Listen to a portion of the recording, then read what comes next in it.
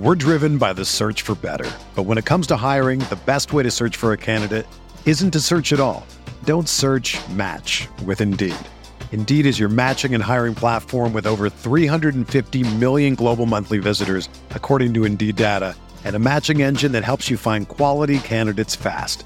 Ditch the busy work. Use Indeed for scheduling, screening, and messaging so you can connect with candidates faster. Leveraging over 140 million qualifications and preferences every day, Indeed's matching engine is constantly learning from your preferences, so the more you use Indeed, the better it gets. Join more than 3.5 million businesses worldwide that use Indeed to hire great talent fast. And listeners of this show will get a $75 sponsored job credit to get your jobs more visibility at Indeed.com/Blue Wire. Just go to Indeed.com/Blue Wire right now and support our show by saying that you heard about Indeed on this podcast. That's Indeed.com/Blue Wire. Terms and conditions apply. Need to hire? You need Indeed.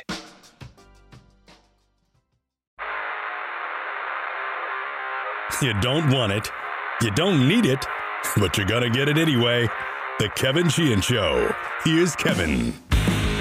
You know yet about who's going to play starting quarterback? Yes, yeah, we're going to stick with Sam. Is it just because of what you saw anything last Sunday, or is it because of Jacoby's situation? Well, I think it's a little bit of both, but I thought what Sam did and went out and did the things that, we were hoping he would be able to do. He did some really good things. I thought he managed a couple of drives very well, very nicely, and, again, want to see him get an opportunity to finish it out. Ron Rivera moments ago announcing that Sam Howell will start Sunday against the Cowboys. That was John Keim asking the question and the follow-up question as to why Sam Howell was starting. Was it his performance against the 49ers or Jacoby Brissett's injury?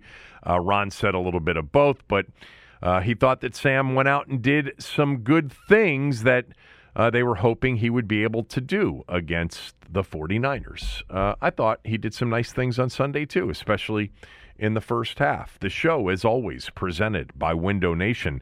Call them at 866-90-NATION or go to windownation.com. Mention my name. You'll get a free estimate to start the process out. Tim Murray will be on the show with me today. Tim does a great job with his show out in Vegas called VSIN Live Primetime. Tim is not only a friend and a recognizable voice in our market. Tim is really into and a big part of college football. Not only is it a big part of his show, but Tim does a lot of sideline reporting for college football games. So I thought I'd reach out to Tim and have a conversation about the quarterbacks entering the upcoming draft. He'll have opinions on all of them, and we'll probably talk about a lot of other things as well. So I'll get to Rivera in a moment. I did want to mention I went to College Park last night, as I told you and Tommy on the podcast yesterday, for Maryland against number 1 Purdue. I will tell you, I've not been in that building when it's been flatter than it was last night, no matter what time of year, for an opponent like Purdue coming in with the number 1 overall ranking in America. I actually think Purdue is a really good basketball team. And I know that they have fallen short in the tournament in previous years, and I've mentioned what a big fan I am of their coach, Matt Painter. Still am. One of these days, they'll get over the hump. It might be this year in the tournament because they are really good. They've played a brutal schedule. But, man, I know the students are out on break, but Maryland's played some big games in early January with the students on break where the building's been sold out and electric. Not as crazed as it is when the students are back, but there are still plenty of students at these games because a big state school like the University of Maryland, they've got a lot of in-state kids who live close and can still get to the games. But, man, last night, A, wasn't a sellout. B, the team never gave the crowd a chance to get into the game. They were down 8-0. They were down 10 early. Even when they got it, to like it was 13 at halftime, it went to 20 almost immediately in the second half. There was never a run at any point. Maryland is struggling right now here in year 2 of Kevin Willard.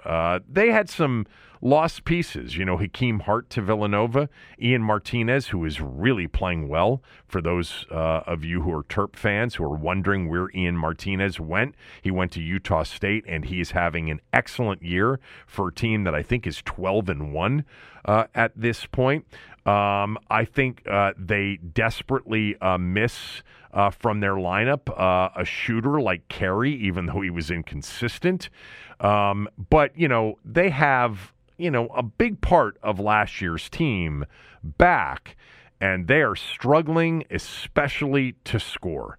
They were an embarrassing offensive team twice in the months of November and December at Villanova and at Indiana.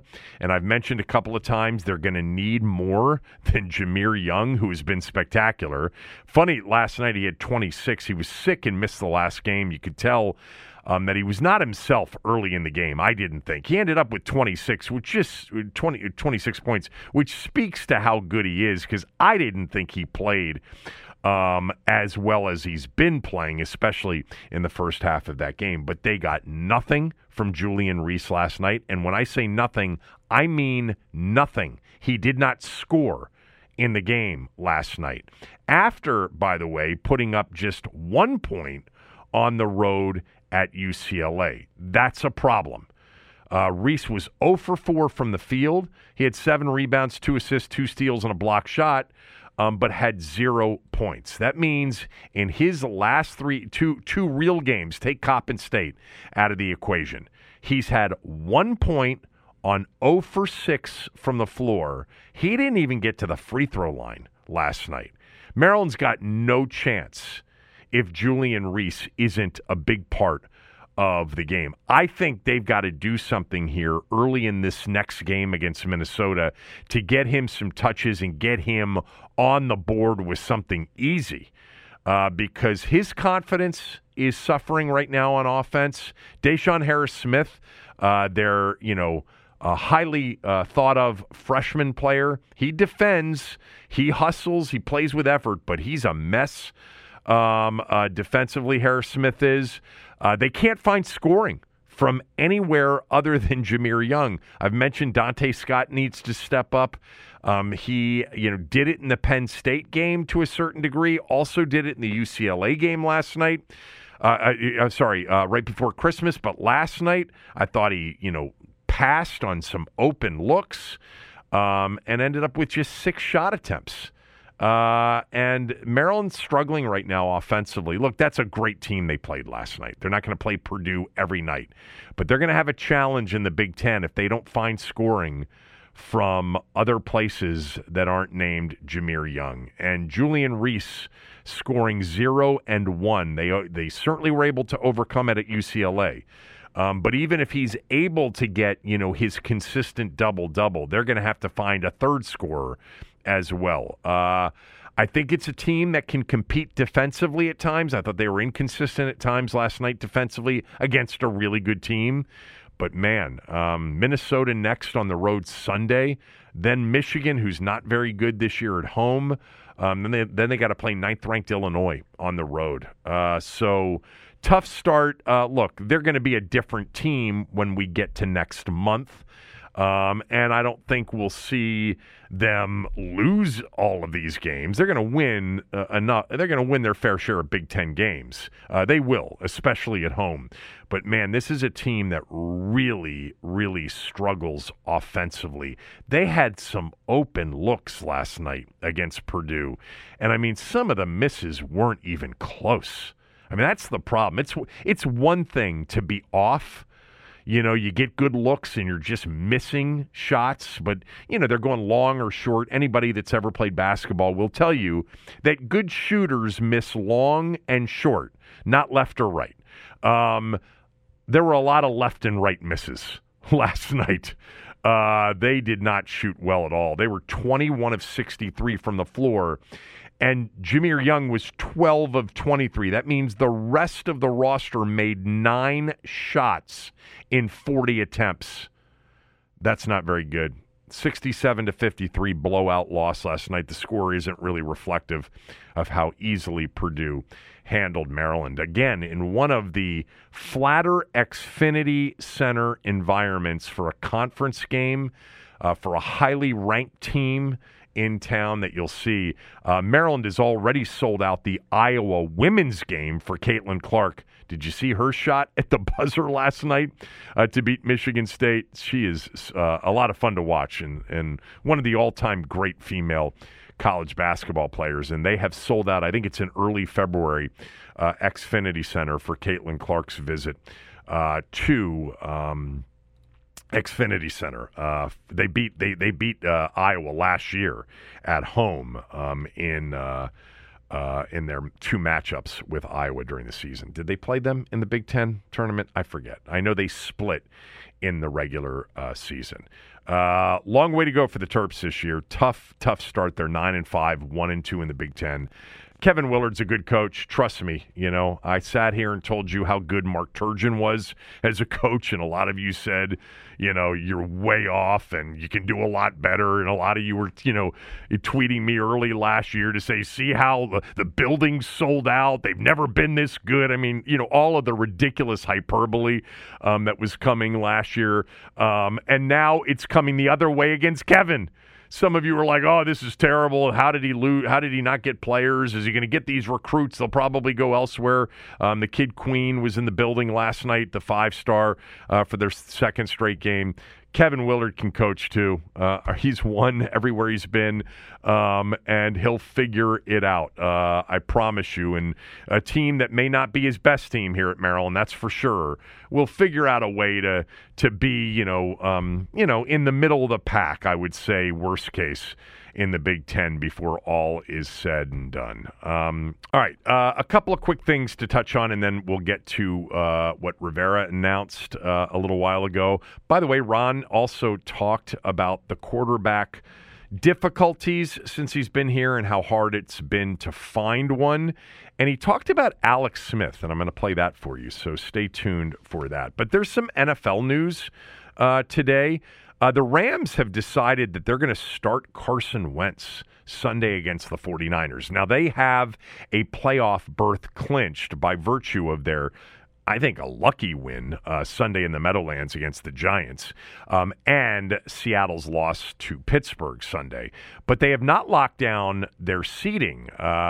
With a win over the 49ers, they would clinch a 6 seed, but with a loss to the 49ers and a Packers win over the Bears, the Packers would be the 6 seed in the NFC playoffs by virtue of their in-season win over the Rams. So what's the difference? Well, the 2 seed likely will be the Cowboys, assuming they beat Washington on Sunday, and the 3 seed will be Detroit.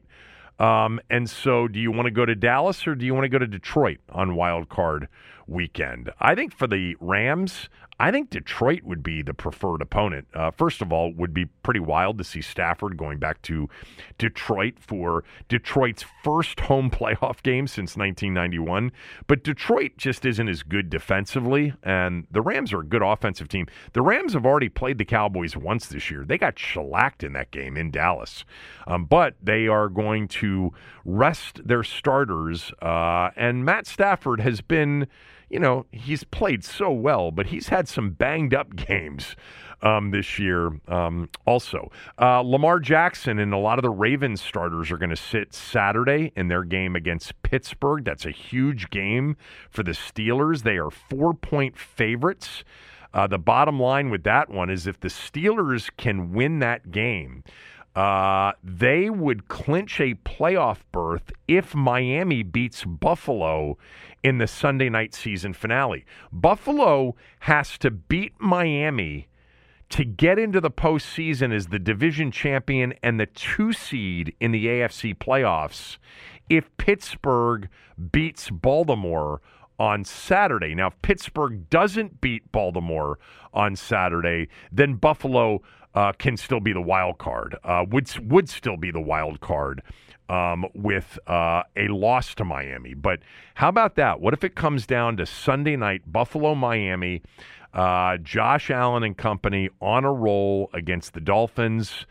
By the way, Tyreek Hill's, and I'm just looking at this, it's breaking news, his house is on fire in South Florida. Apparently, no one's in the home. Everybody's safe, and he was at practice.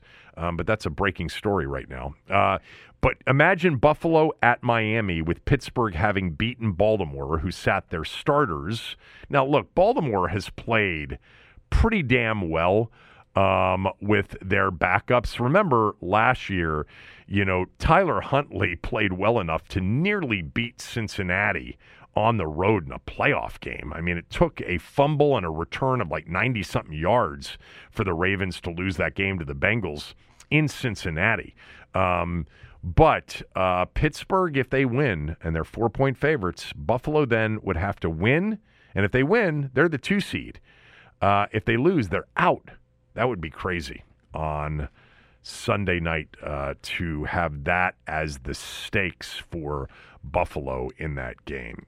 So some of that, information now coming out about how teams are going to play their season finale on Sunday. So let's get to the decision that Ron Rivera made to start Sam Howell. So I had Ben Standig on the radio show earlier, and it was a weird day today in that, or it was an unusual day. Weird would be hyperbolic. It was an unusual day in that typically the starting quarterback meets with the media on Wednesday before practice, then practices, and then Ron Rivera speaks afterwards. Today, nobody talked before practice. And Ben, when he was on radio with me this morning, they did not know who the starting quarterback would be. And I'm a little bit suspicious about the way today went down. I know nothing. I'm just throwing this out there because it's a thought that I had, and I asked Ben about it. And the thought was this, and it sort of goes hand in hand with what we've been talking about as it relates to ownership involvement in this final game of the year. I would have no problem if Josh Harris, whether Washington was playing a Dallas team with nothing to play for or with everything to play for. Clearly, it would have been more of an issue if Dallas had nothing to play for, because then the possibility of winning the game, if Dallas is resting all of its starters, is even greater. With Dallas needing to win the game to lock down the division and the 2 seed, I don't know that Washington can win no matter who they put out there, but still they should do everything in their power to ensure the least likely possibility of pulling an upset. And so I would have no problem if Josh Harris went to Ron Rivera, as I've said now for about a week, and said, hey, we'd like to see Jake Fromm at quarterback. We'd like to see some of the guys on practice squad. We'd like to see a lot of the backup players, which, by the way, you're going to get anyway. You got it a little bit against San Francisco with all the injuries, and now I doubt you'll see John Allen. You were without both of your starting tackles on Sunday. So a lot of these things have kind of taken care of itself already. But at quarterback, I think that they should play Jake Fromm. Now, maybe Jake Fromm would give him an equal chance or maybe a better chance to beat the Cowboys than Sam Howell would. Who knows at this point?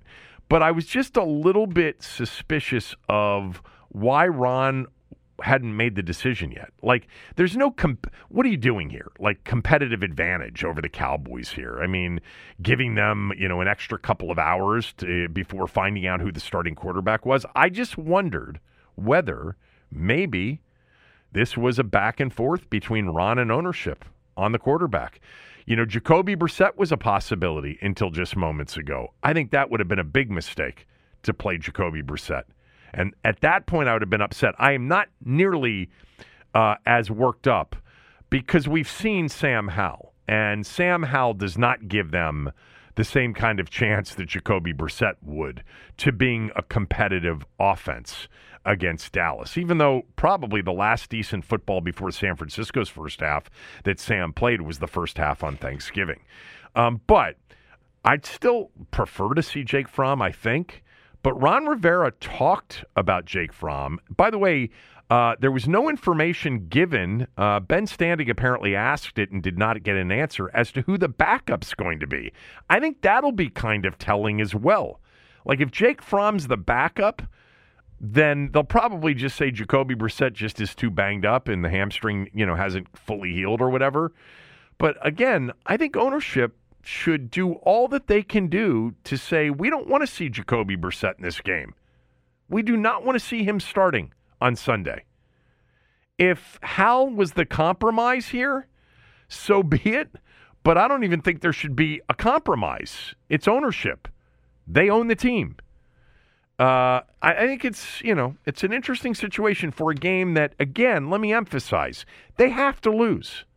They've got to lose this game. They finish with no worse than the third pick and most likely the second pick with a loss to the Cowboys. A loss to the Cowboys potentially drops them from 2 to 5. You don't want that. Not in this upcoming draft. This is Ron Rivera moments ago when he was asked about what he's seen from Jake Fromm over the course of the season, with Jake being on the practice squad. From the very beginning, you know Jake's a very bright, very smart football player. He understands, gets what we're doing on the offensive side. He's a good decision maker, quick decision maker, gets the ball out of his hands very quickly. You see that in practice as well. So I think he's a guy that's very well suited for the role he's in for us. He's a good decision maker. He's a quick decision maker. He gets the ball out of his hands very quickly, Ron Rivera said about Jake Fromm today.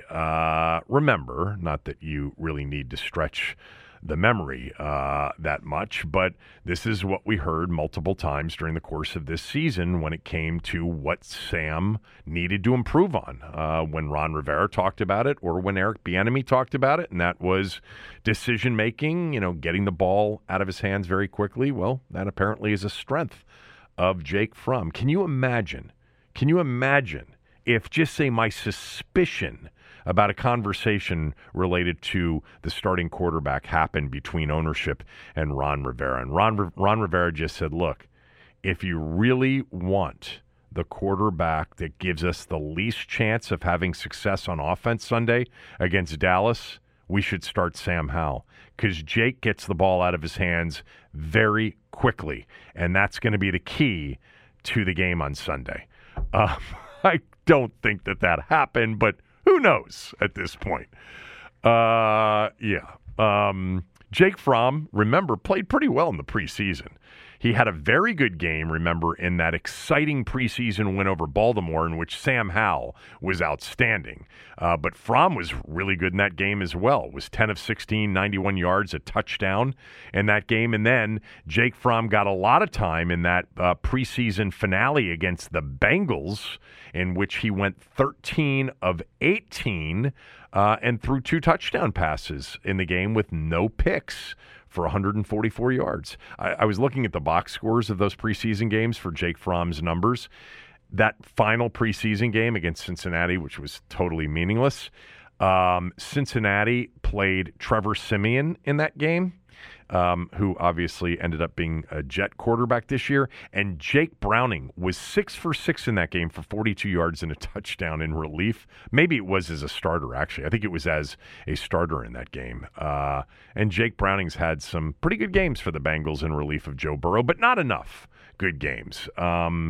He has turned into a pumpkin to a certain degree as well after playing really well early. We've seen that with some of the backups this year that have come in and played well initially and then not so well after a couple of games. But, it was that preseason game that, people really fell in love with that guy, Mitch Tinsley, the wide receiver from Penn State. And a lot of the people on the beat said he's going to make the team, and he made the team. These are the kinds of players we need to see a lot of on Sunday, and hopefully they will. But anyway, that was Ron Rivera on Jake Fromm. There was another line of questioning with Ron. Yesterday's questions and answers with Ron Rivera, and we didn't play any of those on the show with Tommy yesterday, but it was a very reflective Ron Rivera on sort of his time here. There are actually some, comments with respect to culture. There's no doubt that Ron Rivera wants to, I think, hang some sort of banner to his time here, and so I think the banner that he'll hang is the culture banner, that he changed the culture when he was here. We'll wait until next week to kind of break down Ron's 4 years. Won't take that long. Just look at the record. Not very good. And this year, very debatably, the worst on-the-field team in franchise history, certainly based on their performance. He may actually be the coach that coached the worst team in franchise history. I know that Andy will argue with me that the 1961 team had a worse season than this one, but their point differential of minus 161 right now is just 8 points short of the worst point differential in franchise history during the Super Bowl era, and that came 2019. The Jay Gruden-Callahan year, they were minus 169 that year. So if Dallas beats them by more than 8 points on Sunday, it'll be the worst point differential season for this franchise during the Super Bowl era. If you go back before the Super Bowl era, they had a couple of seasons that were worse. But in the modern era of football, or at least the somewhat modern era of football, this is going to likely go down as the worst on-the-field product we have ever seen. That is not what you call changing the culture that much from where you were before. Because you look at the results, and after 4 years, if the culture really was contributing to something meaningful, this would be on an uptick, not a downtick. But man, Ron had a lot to deal with during his time here. And one of the things he had to deal with when he was here was coming in and not having a quarterback, and perhaps having to play Dwayne Haskins, rest in peace, against his better judgment to start off. Ron was asked today about just how difficult it was to find a quarterback here, and if it was something that surprised him, given that, he had the guy or a guy in Carolina in Cam Newton. Here's what he said. Honestly, that's probably been the biggest crux of it all, is trying to find that guy. I mean, that's the hardest thing for anybody. It doesn't matter whether you're here or at one of the other places that are looking for that guy. I mean, you're fortunate if you get a head coaching job where there's a guy, you better relish that and you better succeed. I'll tell you that right now. And I've said this before, if a guy like Alex Smith, if he never gets hurt, I'd never come here, because I think Jay and what they were doing would have continued. I mean, you get a guy like that, man, you run with it. I promise you that.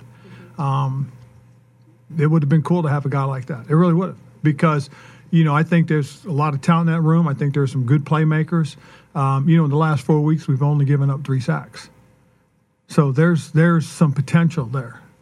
So I wanted to play that answer from Ron Rivera for 2 reasons primarily. One, the notion that he wouldn't have gotten the job had Alex Smith not gotten hurt in 2018. That's an interesting thing to consider. I mean, I'll consider it here for 30 seconds. That was not a great offensive team with Alex Smith. However, had he stayed healthy, more likely than not, even if they didn't make the playoffs, because the schedule got tougher with Philadelphia twice, with Tennessee on the road, with Dallas on Thanksgiving Day, etc. Remember, their last win that year was against Tampa on the road. They gave up 500 yards and won the game. The only time in NFL history a team's had 500 yards of offense and scored only 3 points. Tampa turned it over 4 times. They missed multiple field goals. Washington was, getting lucky a little bit. They had a, softish kind of a schedule as they went to 5-2 to start that year, and eventually they were on the verge of losing that Houston game that Alex got hurt in anyway, to fall to 6-4 from 5-2. They were 5-2, 5-3, then they were 6-3, and they lost that game to fall to 6-4. But the point is that they probably wouldn't have drafted Dwayne Haskins in 2019. They would have had Alex Smith coming back in 2019 off of a decent year, maybe a 9-7 first-round playoff loss. And if that's the case, then they're a competitive team in 2019. Maybe they fire Jay, in 2019 if they don't, if they go 6-10 or 7-9 that year and miss the playoffs, and maybe Ron gets a job anyway in 2020. But sure, they would have been a more competitive team had Alex Smith stayed healthy. That is a given. Whether or not they would have been a legitimate contender, no, I don't think so. I don't think they would have been a good enough team to even win a playoff game with Alex Smith at quarterback. But they certainly would have been better than the way it turned out ultimately in 2019, which was a 3-13 season, which got Jay fired after 5 weeks and got Bill Callahan the interim job for the rest of the year. The other reason that I played this answer for you is that while it's not exactly the same as when Ron answered that question last year, remember when they were in last place behind the Cowboys, Eagles, and Giants, and he was asked, what's the difference between you and the other teams in the division? And he said, very frankly, quarterback. It wasn't exactly that, but there is in this answer sort of a resignation that he was never able to find one, which I think speaks to where they are now, and includes Sam Howell in the answer. Now, he says nice things about Sam Howell and continues to speak of Sam Howell as a quarterback with a promising future. But I think this is a moment of not reflection on the mistakes they made. You got none of that in the answer. Carson Wentz, Ryan Fitzpatrick, not offering Detroit enough for Matt Stafford, although I don't know that would have been the difference anyway. Naming Sam the starter when pretty much the season had just ended last year. Going with Dwayne when he first got here, etc. But there is, this idea in his mind that he didn't get it right at quarterback, therefore the results on the field couldn't be good. And to a certain extent, he's right. All right. That is it on them. We'll see how the rest of the week plays out as it relates to Howell and other players in the lineup or out of the lineup. It's not like the point spread changed any with the news. Washington is still a 13.5-point underdog against the Cowboys on Sunday. Last week, if you recall, when it became clear that they were going to start Jacoby Brissett, it actually dropped the line briefly against the Niners, and then it went up towards kickoff as Washington was ruling various players out, including, their starting tackles in that game. All right, let's get to Tim Murray. We will do that right after these words from a few of our sponsors.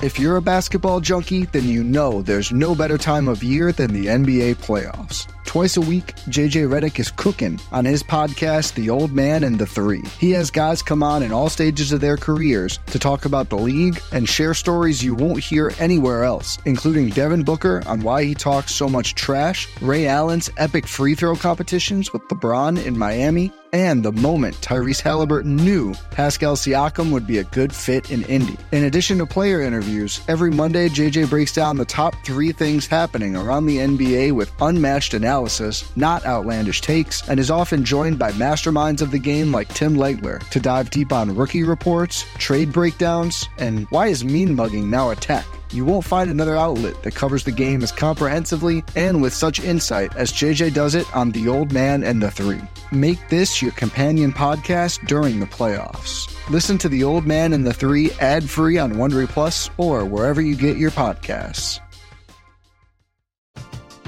We're driven by the search for better. But when it comes to hiring, the best way to search for a candidate isn't to search at all. Don't search, match with Indeed. Indeed is your matching and hiring platform with over 350 million global monthly visitors, according to Indeed data, and a matching engine that helps you find quality candidates fast. Ditch the busy work. Use Indeed for scheduling, screening, and messaging so you can connect with candidates faster. Leveraging over 140 million qualifications and preferences every day, Indeed's matching engine is constantly learning from your preferences, so the more you use Indeed, the better it gets. Join more than 3.5 million businesses worldwide that use Indeed to hire great talent fast. And listeners of this show will get a $75 sponsored job credit to get your jobs more visibility at Indeed.com/Blue Wire. Just go to Indeed.com/Blue Wire right now and support our show by saying that you heard about Indeed on this podcast. That's Indeed.com/Blue Wire. Terms and conditions apply. Need to hire? You need Indeed.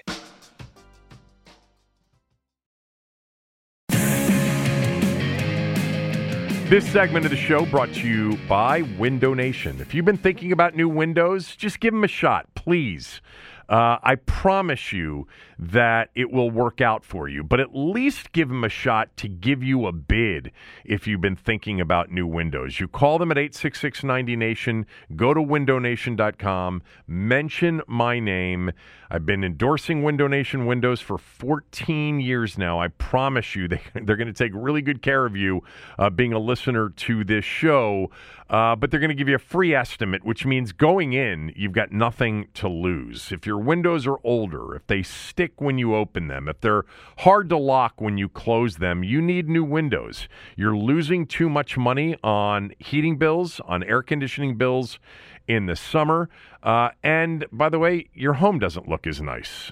Call Window Nation at 866-90-NATION. Go to windownation.com. Take advantage of their deal right now, which is 50% off all style windows plus 0% interest rates for 5 full years. 866-90-NATION, windownation.com. Jumping on with us right now is our good friend Tim Murray. You guys know Tim from his days in D.C. He's been in Vegas for several years now with the producer of this podcast, Aaron Oster. Tim hosts VSIN Live primetime, 6 to 9 Eastern from the Circa out in Vegas. Follow him on X, on Twitter, at one Tim Murray. That's the number one Tim Murray. And you can link to his show if you want to listen to Tim. Tim's a huge college sports guy, huge gambling guy, as you all know. I reached out to Tim really to talk primarily, and we will get to this eventually, about the quarterbacks that are coming out with Washington holding such a high draft position.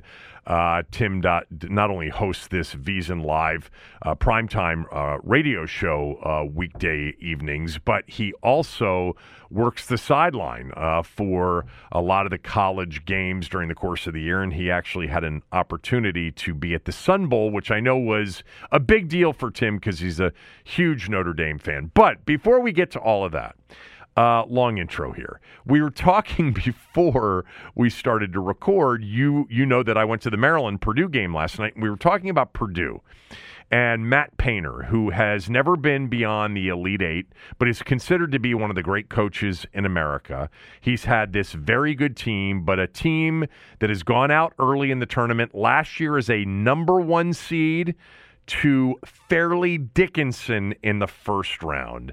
And you said you've got a feeling about Purdue, and you had an analogy for this Purdue team, so I want you to share it with everybody. Yeah, I think there's some 2019 Virginia parallels. 2018, Virginia bows out infamously to UMBC. I remember being at the WTOP news desk that night doing the updates, 15 and 45, Kevin, and watching that game and saying, oh, my God, this is going to happen. And then the next year, everyone made their jokes, had their yucks, because it wasn't just a one-year thing for Virginia, right? It was they could never get over the hump. They had all these great regular seasons, and it's the system. It's not going to win a championship. And lo and behold, including a win in almost magical fashion against Purdue. Remember, Elite Eight, they win the national championship. So Purdue is now that team. Purdue is that team that they lose to St. Peter's in the Sweet 16. They lose last year to Fairleigh Dickinson, who was the shortest team in the entire NCAA tournament. And now no matter what they do, I don't think anybody's strong, but I don't think a lot of people are going to believe when Purdue is on a 1 line, because that's where they'll be, because this team is really, really good. They're going to believe in them to make a run. Your neighbor Knicks of the world are going to tell you that they're going to bow out in the Sweet 16 or the second round. You can't trust Matt Painter. You can't trust Purdue. And look, they might be right. Winning the national championship is really, really hard to do. But, man, I tell you what, their win over Arizona, who I thought was and maybe still could be the best team in college basketball, their win over Alabama, they beat Marquette. I mean, this team's the real deal, man.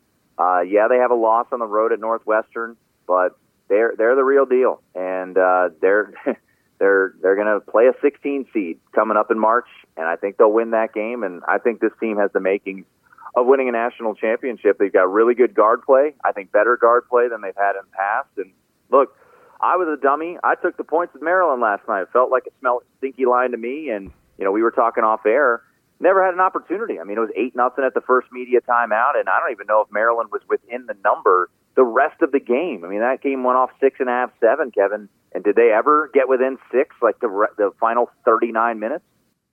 No, it wasn't. They never made a run. Like, there was never a run where, usually at home in college basketball, if you've got a good enough team, even against a better team, you're going to make a run and the crowd's going to get into it. And then, from there, you've got more of a chance than you do on the road. But no, it was the flattest night I can remember in that building for a conference game, certainly a conference game against a highly ranked team. And last night it was number 1 in the country.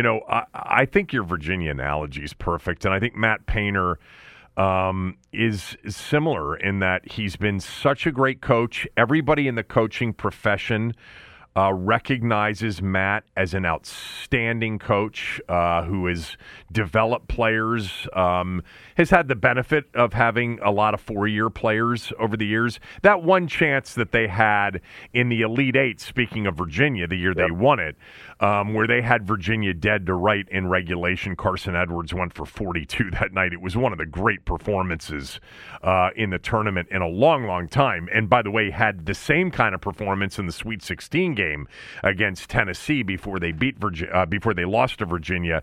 But yeah, I think one of the reasons though, and it's similar too in that Purdue doesn't play that super high up-tempo game. Virginia played games that would keep lesser teams closer, but also, better teams or equally talented teams frustrated, but it made them always vulnerable maybe in a one-and-done. Purdue, the same thing. They actually play with a post guy, a 7-4 post guy. Nobody does that anymore, but man, is he good. And you and I were talking about, before we started to record, I think the difference, first of all, this team's been incredibly tested.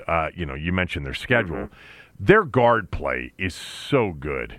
Lawyer and Smith are much better now as, more experienced players. And having that inside-outside and the way they move the ball and the way they pass it, I think I watched last night the team that's going to have a really good chance to win the national championship. But with a team like that and with a coach like that, everybody believes in, they have to, they got to do it, or people will say overrated until they do it. Yeah, there's no doubt. I mean, and once again, to your point, right? They went to Toronto, they played Alabama, and if you went back and watched that game, those are the games you lose because Mark Sears in that game went nuclear. He had 8 3-pointers, and they overcame it, and they beat Alabama by 6. Then they, had a semi-home game in Indianapolis against Arizona, who is just absolutely loaded with talent, and they beat them. Now it feels like that game has kind of knocked Arizona a little bit off the rails as they've lost a couple games, including on New Year's Eve to Stanford. But no, I mean, this Purdue team's the real deal, man. They're really, really talented, and it's an interesting year. I mean, UConn's still really, really good. BYU's good. They haven't been super tested yet, so we'll see how the year plays out. But I think Purdue, it was really telling, and I know that, like you said, the students weren't there, but just to basically give Maryland no hope from the jump was really impressive last night. But so we'll see. People will make their jokes when the bracket comes out. They're Fairleigh Dickinson, they're St. Peter's jokes, but I think this team absolutely should, and I think they probably will be in the Final Four come early April.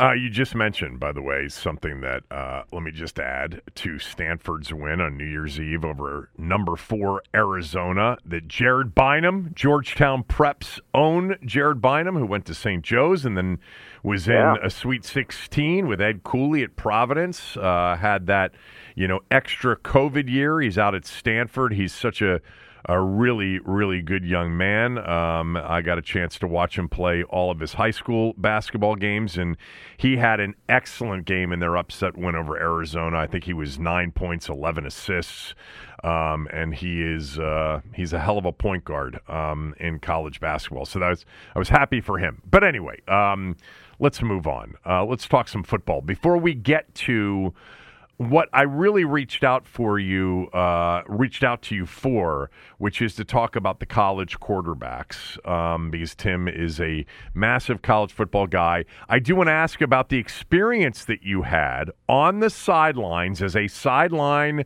reporter for the Sun Bowl to watch your favorite team, the Notre Dame Fighting Irish, absolutely annihilate Oregon State. It was surreal. I mean, for those who are college football fans, and I know the bowl season is not what it once was, but the Sun Bowl, it's always on CBS. It used to be New Year's Eve. This year was on the 29th.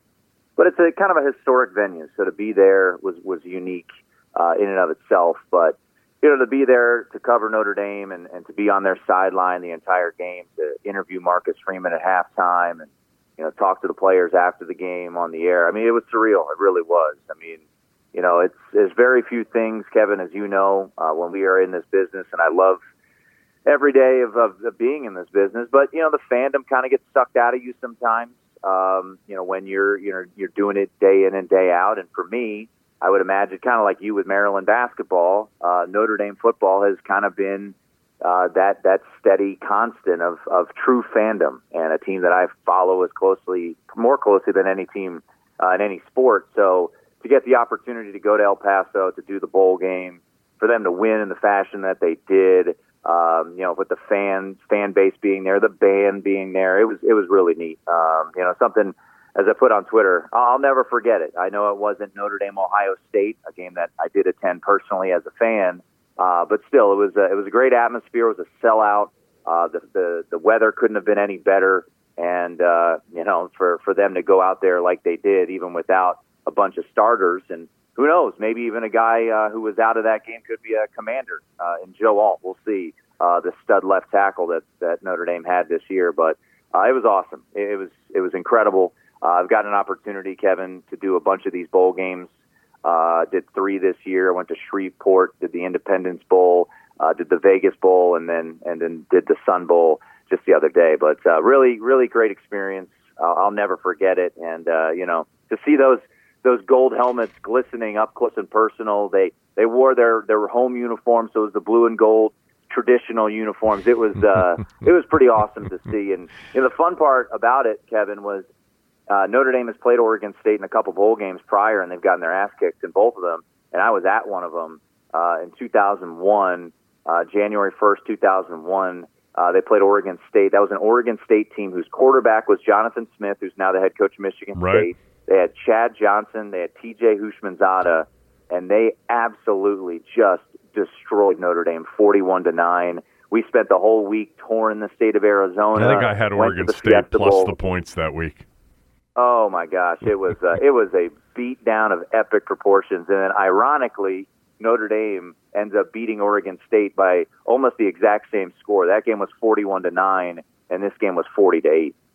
I mean, nobody played in the game. Sam Hartman didn't play. DJU, obviously, in the portal. And Oregon State had a player all season long, and I think he's going to be a really good NFL back. Damian Martinez is really, really spectacular, and he opted out of that game as well. Well, he had a DUI. He was suspended. Oh, is that what it was? I just know that he didn't play. Yeah. I mean, I'll say this. I'll say this for Notre Dame moving forward, with the 12-team playoff next year. The defense that they have is really good, and they pretty much bring the majority of that defense back. So I think Notre Dame with Riley Leonard coming in next year should make the playoff. I'm not saying win a national championship, but remember, expanded playoff to 12 teams.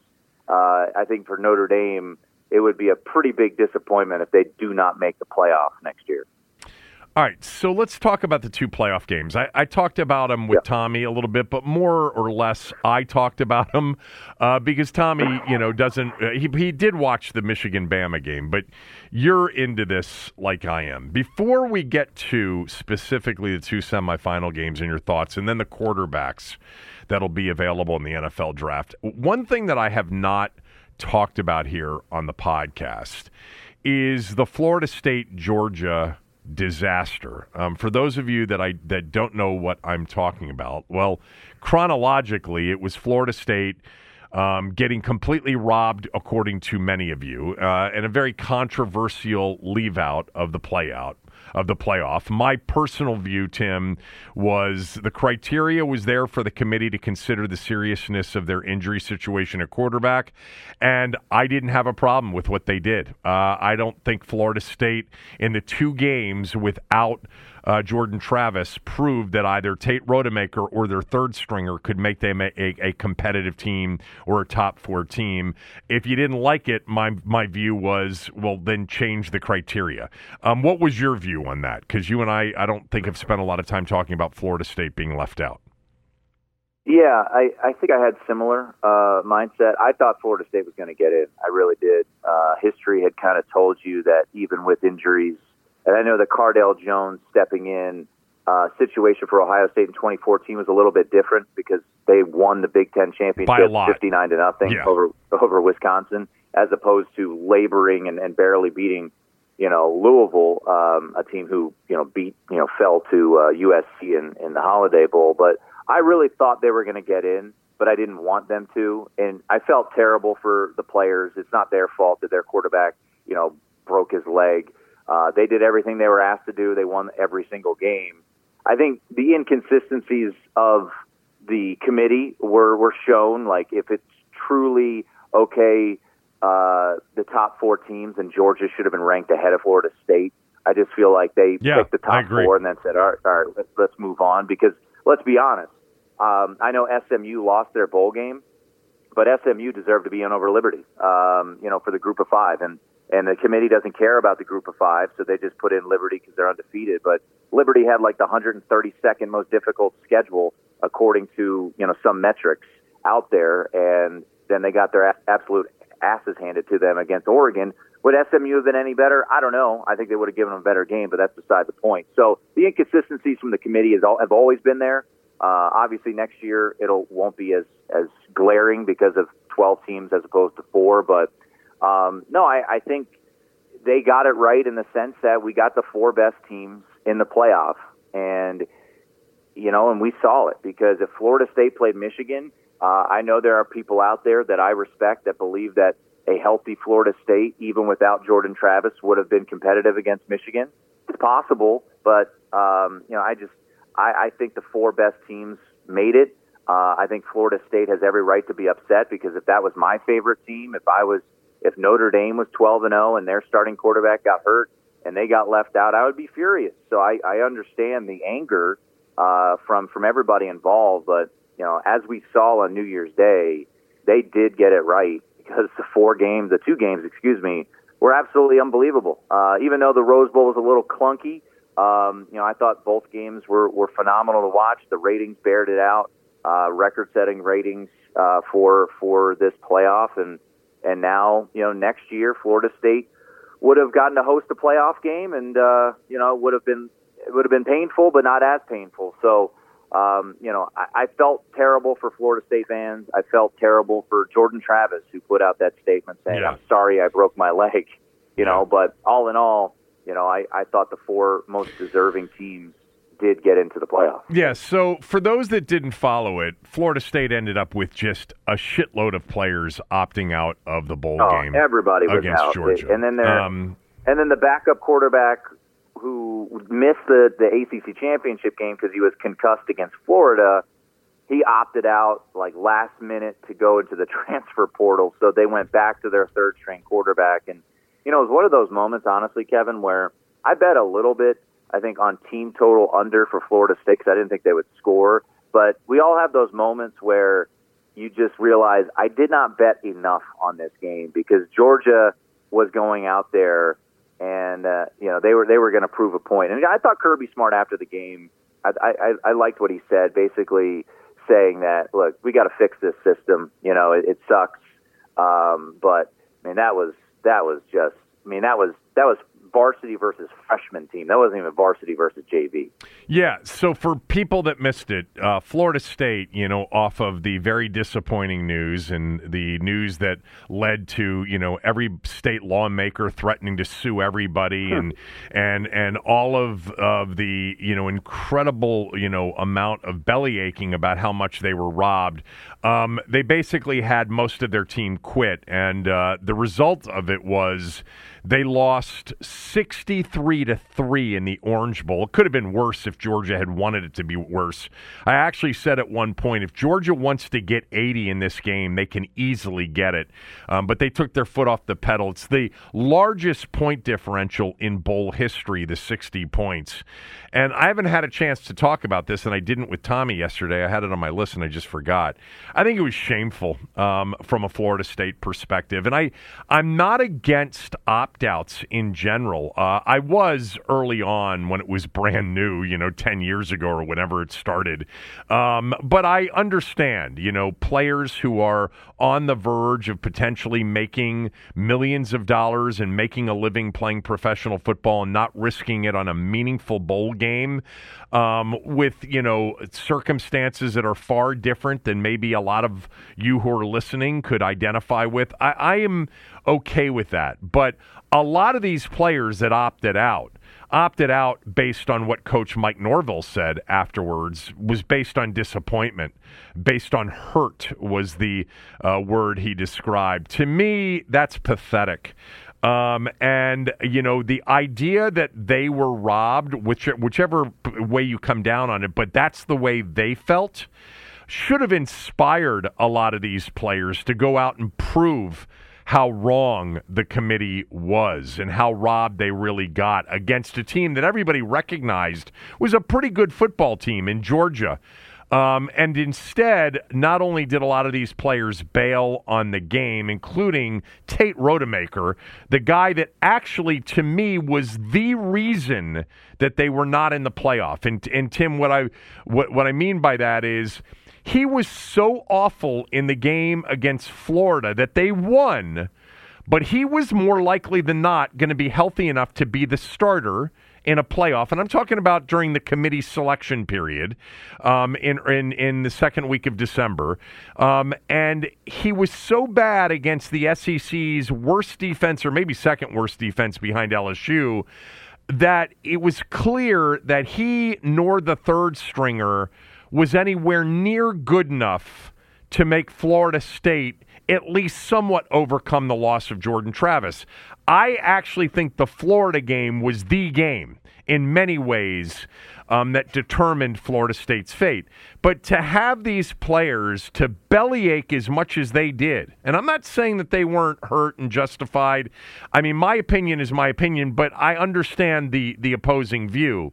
But although I still think the criteria led the committee to do what they had, it gave them the ability to do what they did. And if you don't like that, well, then they should change the criteria. But that was disgusting what Florida State put out there. And then from Norvell's standpoint, I love him, and I think he's done a phenomenal job. He should have taken more accountability for what happened in that game. He should have said, I'm very disappointed, because it's my job as a head coach to not only put the best product out there, but I have the job of also developing young men to a certain degree.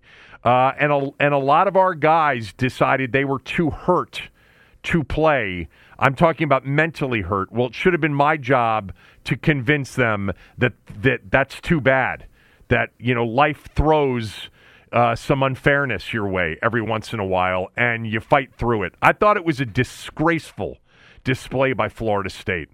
And really more important than that, I was disappointed in Norvell's handling in the postgame. I know they felt like they were shit on and that this was a really bad deal, but I think there was a more responsible and a more mature response that he could have given, more importantly, that he could have affected before that game was ever played. But there are several of those players that are probably not going to be giving up millions of dollars, and it was unique. It wasn't your normal opt-out situation, in my opinion. Your thoughts? Yeah, no, and there's a bunch to unpack there. I think, the opt-outs, the Keon Coleman's, the Johnny Wilson's, guys who are going to play in the pros, Jared Verse. Those guys, yes. I totally get it. Because Brock Bowers opted out for Georgia as well, yep. And it makes sense. I do think when it comes to the bowl system, they got to figure out the calendar because you look at some of these Group of 5 schools. I'm going on a little bit of a tangent here, but some of the Group of 5 schools, Miami of Ohio didn't have their starting quarterback, for their bowl game. They got to figure out the schedule, the calendar for the portal and all of that. I mean, once again, I'm totally fine with players transferring. If coaches can leave, players should be able to leave. If you're crushing it at G5, you should be able to cash in and go to the Power 5, whatever. But, we've seen it trickle down where it used to just be opt-outs for the pros, and now it's opt-outs for transfers. So, bowl system's never going away, folks. Just put that through your brains because, 3.9 million people, I think I saw today, watched the Alamo Bowl. So I know. These bowl games get ratings. They outrate NBA games. They outrate NHL games. They're not going anywhere. But hopefully they could figure out, the calendar. So some of these lesser schools without a ton of pros can get these guys to play in a bowl game. And then if they want to transfer up, they can do so. But it's tough because, life is full of adversity and you're going to have situations in life where, things don't work out, and there's no doubt. You know who it didn't work out for? It didn't work out for Bo Nix, did it? Bo Nix did not play well in the Pac-12 championship game. They were 9.5-point favorites. All they had to do was win that game, and they were likely going to be in the playoff too. Would have been a really interesting conversation. But he came in and played in that bowl game against Liberty and threw 5 touchdown passes. And he is going to get drafted. He's probably going to be like a second-round pick, too. Yeah. So I just I turned that game on early, and then I could not believe what I was seeing, and I did not really follow the opt-out situation heading into it. So as I'm watching it, I'm thinking, man, that's a lot. So you start looking at a lot of these players, you're like, why are they opting out? Okay, transfer portal, but still, they should have been hungry to prove something. And then I think the head coach, his response just bothered me. But anyway, we move on. Let's get to the reason I called you. A little slow getting to it, but let's talk quarterbacks. Michael Penix Jr.'s performance on Monday night. The quarterbacks that you like that are coming out. You'll put them in order for us as well, and we will get to that right after these words from a few of our sponsors. When you need mealtime inspiration, it's worth shopping Kroger, where you'll find over 30,000 mouth-watering choices that excite your inner foodie. And no matter what tasty choice you make, you'll enjoy our everyday low prices, plus extra ways to save, like digital coupons worth over $600 each week. You can also save up to $1 off per gallon at the pump with fuel points. More savings and more inspiring flavors make shopping Kroger worth it every time. Kroger, fresh for everyone. Fuel restrictions apply. It's happening daily. We're being conned by the institutions we used to trust. The mainstream media is distracting us with meaningless headlines instead of focusing on the harsh realities facing American families. Time is short before something big happens, and that's why so many folks are preparing. They're becoming self-reliant by investing in emergency food storage from My Patriot Supply. Go to MyPatriotSupply.com and secure 4-week emergency food kits for each member of your family. Each kit contains tasty breakfasts, lunches, and dinners, averaging over 2,000 calories per day. Save $50 on each 4-week food kit you purchase. Plus, get free shipping on Ready Hour 4-week emergency food kits. You're not ready if it's not Ready Hour Foods. At My Patriot Supply, you can also get solar power generators, water filtration units, heirloom seeds, and survival gear. Order by 3 p.m. and your unmarked boxes ship the same day. Shop MyPatriotSupply.com today. MyPatriotSupply.com.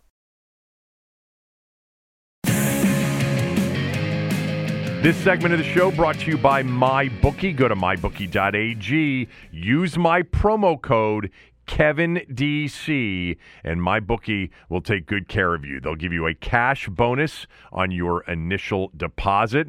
By the way, they've got Michigan as a 4.5-point favorite in the national championship game on Monday night over Washington.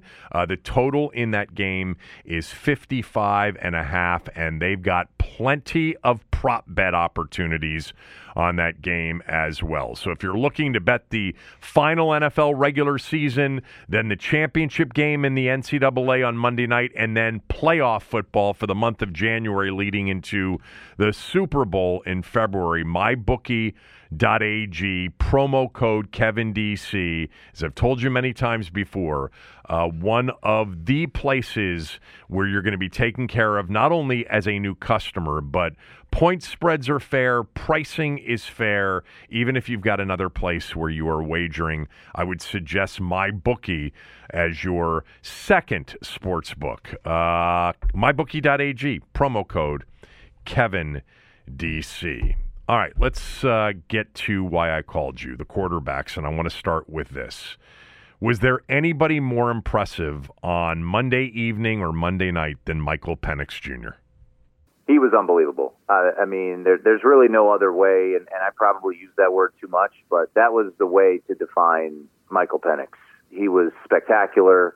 He's not, even though Michael Irvin said he reminds him of Michael Vick, he's not a runner, all right? He's a pocket passer, but he's elusive enough, Kevin, that when pressure comes, he can sidestep it long enough and then make a dart of a throw. And, secondly, the second most impressive part of that game was the pass catchers. I mean, Roma Dunze, Jalen Polk.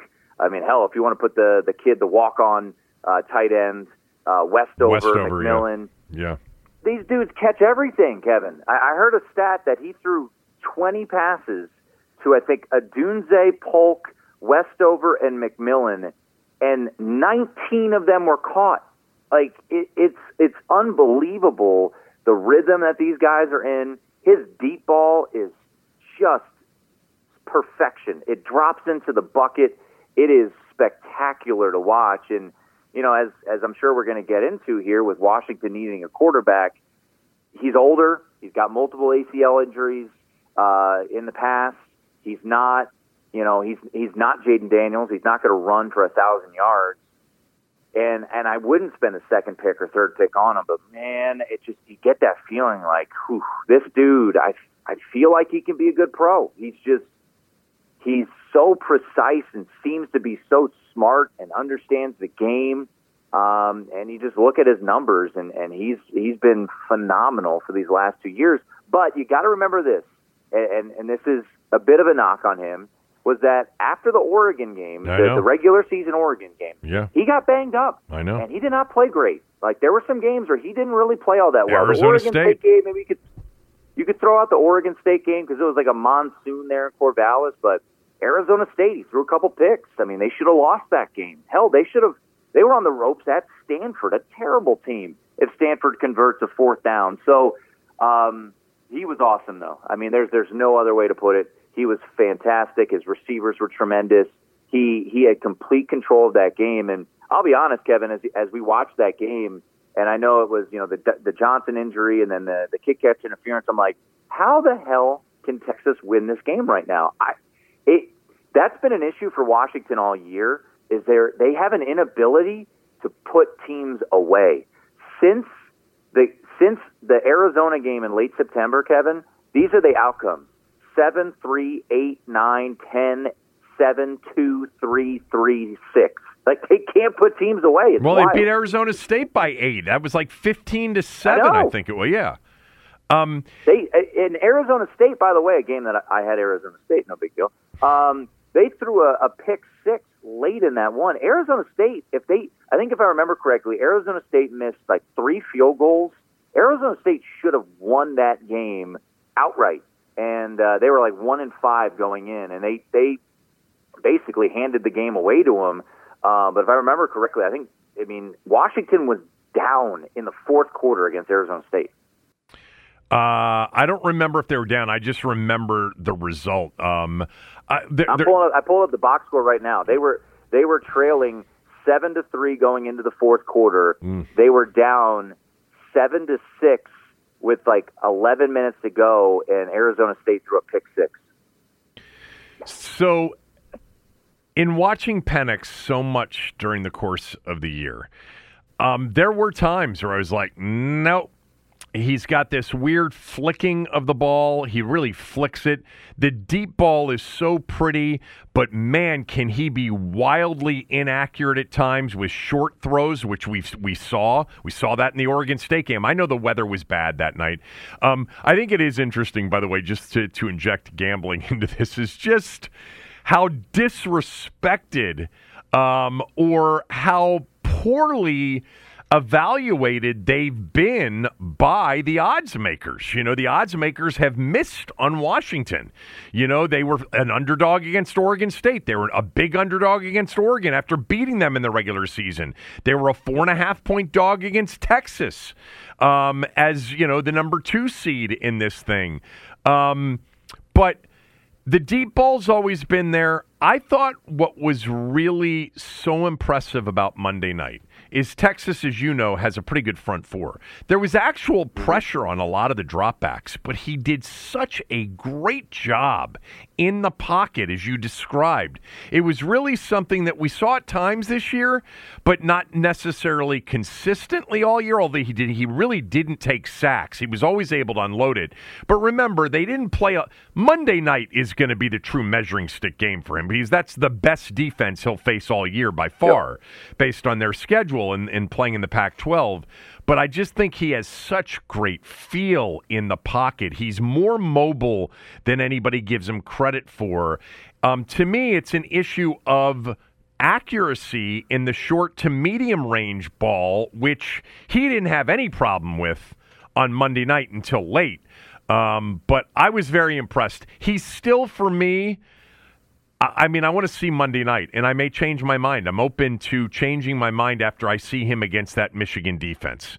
But I still don't think he's Jaden Daniels or Caleb Williams for me. Probably not Drake May. And it's funny, we'll get to some of these other guys to wrap it up, but we talked about, and everybody's talked about, the Michael Penix deep ball. I think what people who didn't watch Jaden Daniels week in and week out and just see this incredible speed and playmaking ability, he probably threw the second best deep ball of any of these quarterbacks, and maybe it's right there with Penix Jr. because he throws a phenomenal deep ball as well. So anyway, I think what we're going to see is Monday night kind of determine. I think he's already moved into the area of somebody's going to take him in the first round. After the last couple of performances. Yeah, I think only thing that could hold him back is, and Hendon Hooker was different because he literally had a torn ACL, right. So he was not going to play this year. The injuries could pop up. I do want to point something out, though. Just I think odds makers, to your point, don't know what to do with this team, because you're right. They were wrong against Texas. They were wrong against Oregon. However, this is a team that was a 15-point favorite against Washington State and went for a fourth down in their own territory in a tie game at home and won that game by 3. Yeah. You know, so it's like they don't know what the hell to do with this team. So no, and that's where, you know, I know we're talking more quarterbacks and whatnot, but that's where my mind, and you think similarly to me, I'm looking at this point spread right now for this national championship, and I'm just saying, man, that's just begging you to take Washington, and it feels like it's going to be a very trendy dog situation, like it was in the Sugar Bowl. Yeah. And both you and I ended up on Texas. We were wrong, but, you know, Kevin, the more and more I start looking at it, I do like Michigan. I haven't bet it yet, but I like the Wolverines here. But, man, it does have a potential feeling of we walk into that Monday night and we're like, damn it, we bet against this dude who just seems like he's a magician, you know, with the ball in his hands. And he's got – I mean, here's the thing, too, Kevin. NFL receivers everywhere. Yeah.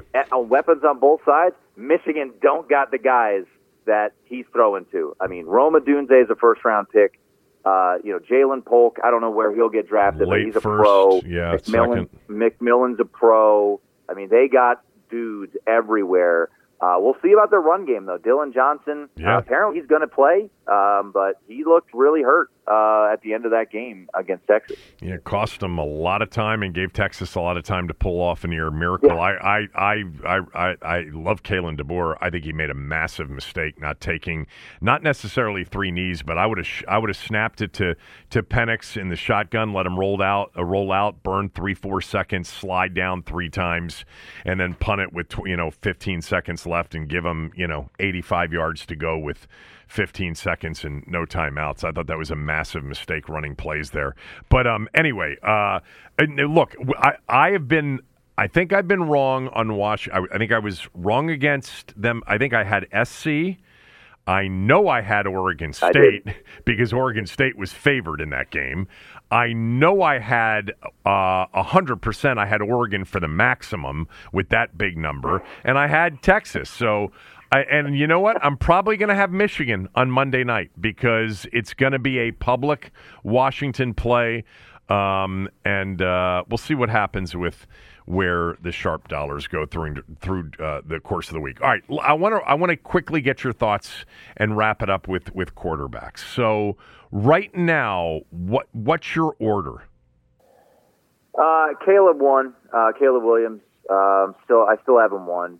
Look, I'm not a talent evaluator. I'm just a guy who watches football. But I really like Caleb Williams, even though he got to clean up his kind of backyard football running around with the ball as a loaf of bread deal. He fumbles a lot, but I still think he's special. And I'm not going to have 1 year where it felt like he had to do it all because his defense was absolute garbage, deter me of that. It does raise a little bit more of a red flag, like what was up with this past year as opposed to his sophomore year where he won the Heisman Trophy. But I still think Caleb Williams has the potential to be pretty special.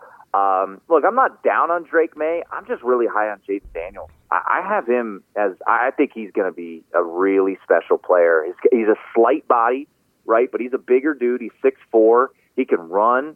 I think he's the type of quarterback that we've seen be successful in the NFL.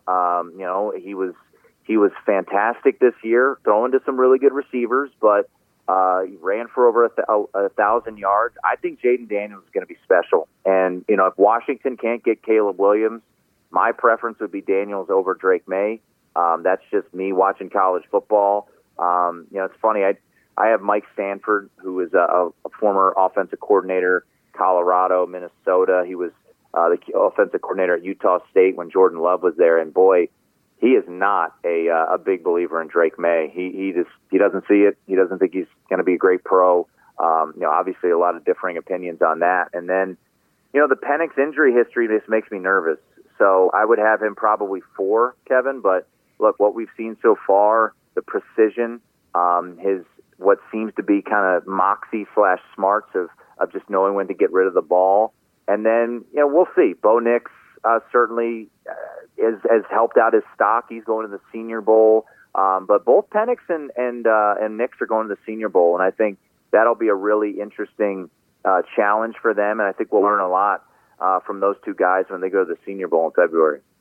I'm with you on Daniels. I think we've talked about that, certainly not on the air. He's special, man. But he's special. Yeah, I have one concern only, not knowing the intangible stuff enough, and that is just the frame. I wish he were 15 pounds thicker, but I actually think there's a chance that he could end up being the number 1 pick overall by the time we get to April. But the quarterback you didn't mention, and I talked a little bit yesterday, I think, with Tommy about, is J.J. McCarthy. He's been number 4 pretty much in every mock, and certainly was before bowl season began. I don't see it with him. What do you see? Yeah. I think he's a big-bodied athlete, but I think he'll come out, I would imagine, but I think he could really benefit from another year. And, I think there's 2 trains of thought, Kevin, where you think back to the Penn State game where he didn't attempt a forward pass. I think it was 1 pass, there was pass interference or something like that. Right. But yeah. It's not a situation where I don't think they didn't trust him. No. But I do think it's a situation where it felt like they didn't need him. He was 7 of 8 in that game. Okay, let me just, for those that didn't see Michigan beat Penn State in what was, Michigan's first real opponent of the year, J.J. McCarthy was 7 for 8 for the game. He was not hurt for 60 yards. I think there was a stretch. Didn't they run the ball every play in the fourth quarter, like 19 straight times or something like that? Kevin, the second half, they didn't attempt to pass. It was the second half that they didn't attempt to pass. The whole second half. Yeah. Yeah, the whole second half. So, look, I think he's got it in there. I think there's a lot, and he made some plays, and like I said, he does not have the receivers that Penix or Nix or Daniels have or had. Roman Wilson, made that really big catch, and I thought the drive to get him in the end zone took some balls, and that was impressive there from J.J. McCarthy. But I don't know, man. He's definitely not a first-round pick to me. I think someone will fall in love with his size and his athleticism, but I would much rather have the other 4 than J.J. McCarthy. I don't know how you can trust. And look, maybe when he gets into a system, he'll flourish. But, boy, I think that's a pretty big risk when the proof is in the pudding of the other 4 guys. Like, we've seen them throw regularly. And that was the thing, too, from a betting standpoint. A lot of people were saying J.J. McCarthy could win the Heisman Trophy. And I'm like, how the hell is that guy going to win the Heisman Trophy? They don't trust him. They don't throw the ball. They run it regularly. And, look, come Monday night, he can make us all eat our words, and he could play phenomenally well. I thought he played pretty well at times in the Rose Bowl. So he certainly could play well against Washington. But let's remember this. He might ball out. Washington, by far and away, of the 4 teams that are in the playoff, Kevin, per every metric, is the worst defense in the playoff. Like, it is not even really close of all the metrics of where Washington is defensively as opposed to the other 3 teams that were in the playoff. And I'm correct in saying that this will easily be the toughest defense that Washington's faced all year, right? Or them or Oregon. I was going to say Oregon's defense is pretty good. Yeah, Oregon was, and look, they did a number on them twice. So, I think the biggest thing is, and look, Texas, and I was wrong about was I thought Texas would really get enough pressure, and as we watch that game, the edges for Texas clearly weren't up to snuff. And Washington does have the best offensive line in the country. They won the Joe Moore Award. But, just go back and watch that Rose Bowl, folks. The defensive line for Michigan is on another level, man. They get after you. They got after Jalen Milroe. And now you could say Jalen Milroe made some mistakes. I don't know. That would be more of a Cooley thing. Is he making the wrong reads? Is he holding the ball too long? He holds it too long. They made good adjustments in the second half, no doubt. But no, Michigan defensively is nasty. Hell, you could almost make the case maybe after Ohio State that Maryland had the most success against them than any team on their schedule all year. Music City Bowl champs. The Maryland Terrapins. Very, you know what? I said to Tommy, and I think I said earlier in the week, I'm proud of Mike Locksley. Proud. I'm happy for Mike Locksley. Who am I to be proud of him? I'm happy for Mike Locksley because I know what they are up against. What they're up against in terms of where they are stature-wise, at Maryland. And then what they've been up against in the Big Ten. And I know what that place was when he got there after the Jordan McNair death and all of the, incredible turmoil that followed. He is a phenomenal communicator.